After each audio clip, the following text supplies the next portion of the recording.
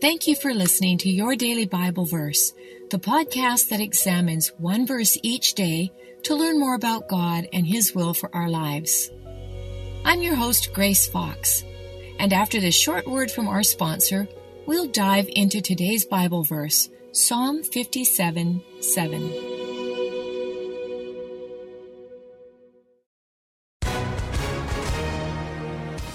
Hi, everyone. If you've been injured in an accident that was not your fault, listen up. We have legal professionals standing by to answer your questions for free. Call now and find out if you have a case and how much it's potentially worth. Call 800-497-4410. I'm here with spokesman John Wolf. So, John, tell everyone listening who should call right now. Well, Maria, first off, thank you for having me here. It's always nice to answer the listeners' questions. Now, as far as who should call in, anyone who's been injured in an accident and think you deserve compensation, give us a call right now. 800-497-4410. You'll find out if you have a case and how much it's potentially worth. Thanks, John. You heard it, folks. Take advantage of this opportunity and call now. 800-497-4410. Advertisement sponsored by Legal Help Center. May not be available in all states. Today's Bible verse is Psalm 57:7. My heart is fixed, O God. My heart is fixed. I will sing and give praise. When I'm in a tough situation, my thoughts tend to flit from one thing to another, bouncing between what's happened, what could happen, and what needs to happen. It's difficult to focus because multiple needs at the time pull my attention in many different directions. In order to respond to the challenge and to function in a healthy way, I have to continually bring my thoughts back to land in a safe place, a place that offers calm in the midst of chaos. I find encouragement in knowing I am not the only person who has to do this. The psalmist did it too. Theologians believe he wrote today's verse while hiding in a cave. They suggest it was located in one of two places. It may have been at Adullam, as mentioned in 1 Samuel 22:1, when David hid because he was in constant fear for his life. Or it may have been at En-Gedi, as mentioned in 1 Samuel 24, when David hid because King Saul was hunting him. The chapter opens with David asking twice for God to have mercy on him. He confesses that his trust is in God alone and that he chooses to find refuge under his wings from the calamity he faces. Then he describes his desperate situation to God using three visuals. First, he says he's among lions. It seems he felt that his enemies were much stronger than him and ready to pounce on and devour him. Second, he says he lies among men who've been set on fire. Fire is an element that consumes everything in its path.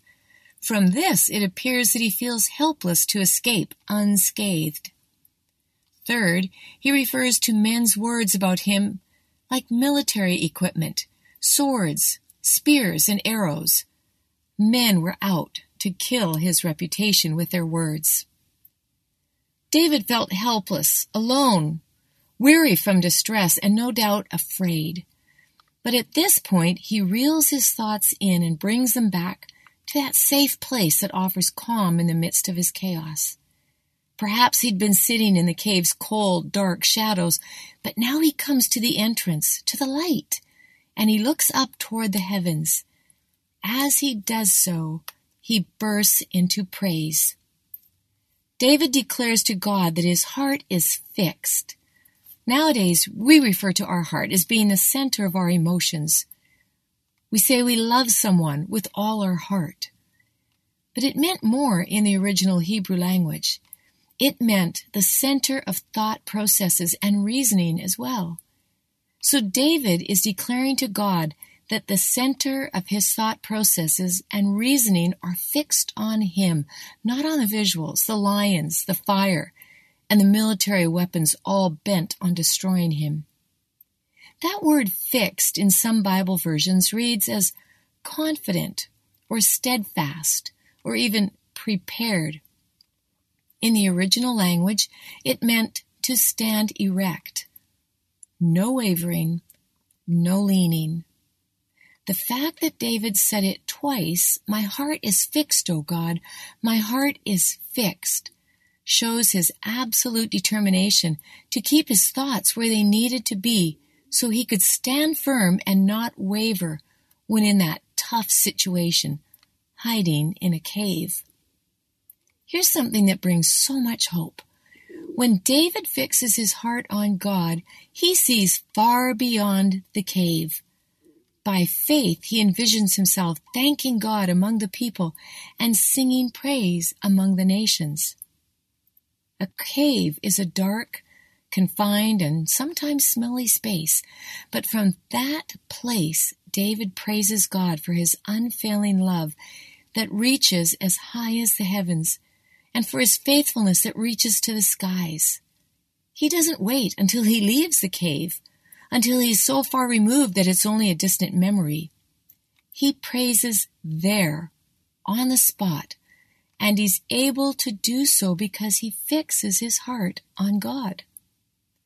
When life leads us to a cave of sorts, a cold, lonely, shadowed place, let's remember David's example. He was there not for any fault of his own, but by God's doing. How easy it would have been for him to blame God or question God's intent toward him. Instead, he poured out his heart to the Lord and acknowledged his trust in him. Fixing his heart on God's character, his unfailing love and faithfulness, filled David with confidence, courage, and hope for a good outcome under God's control. No matter what hard situation we face, let's fix our heart on God and praise Him there. Fixing our heart on God leads us to a safe place, a place where we find calm in the chaos. Let's pray. God, we praise You today for Your unfailing love that's as high as the heavens, and for Your faithfulness that reaches to the clouds. It's easy to praise You in this way when things are going well, but not so much when we end up in a cave. Please remind us then that the truth of who You are never changes. You are worthy of all our praise, no matter what our circumstances look like. Help us fix our hearts on You, for that's when we find calm in the chaos. In Jesus' name, amen.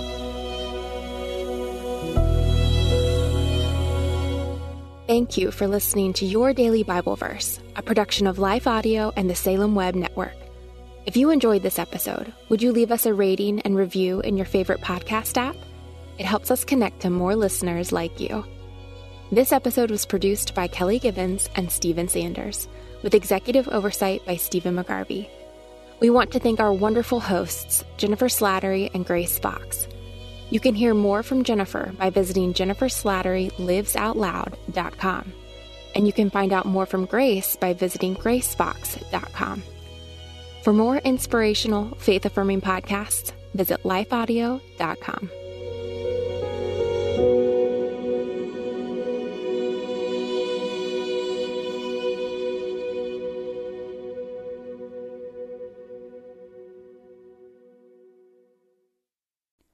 Christmas. For most kids, it's the most joyful time of the year. But this Christmas, 1.5 million children will spend the holiday separated from a parent because their mom or dad is behind bars. Prison Fellowship Angel Tree needs churches in our communities to volunteer to bless local children with a gift, the gospel, and a loving message from their parent. I believe this is an incredible opportunity for our listeners to share the love of Jesus this Christmas.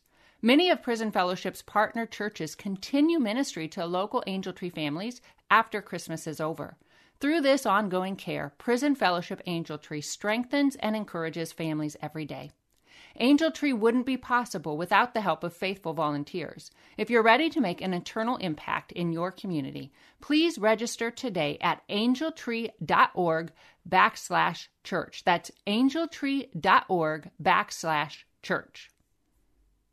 Miracles are everywhere. Let our adventure begin! Discover PureFlix, your premium streaming service where faith and family values come home. Ready to have some fun? The most exclusive selection of quality, wholesome movies and series that will uplift your spirit. A man can argue whether God exists, but when he looks at his daughters, he knows. With new arrivals every week. Unbelievable. Save big and enjoy the possibilities, like invitations to exclusive theatrical screenings. I see it, so I believe it. Find out more by joining today at pureflix.com.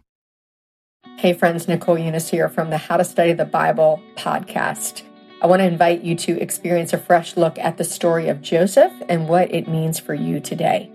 Life can totally throw us for a loop, whether it's your family or your marriage, work, church, or something else entirely. Maybe you have found yourself in a season that you never would have expected and that you certainly wouldn't have signed up for. In this 6-week Bible study together, we're going to talk about the biblical story of Joseph, a man who lived an unexpected life and trusted God through it all. We'll talk about the blessings he experienced, the promises God keeps, the way that tests of our character can actually refine our faith. We'll talk about patience. We'll talk about loss, absolutely talk about redemption. So come join us for the 6-week series over on the How to Study the Bible podcast. Can't wait to dive in with you.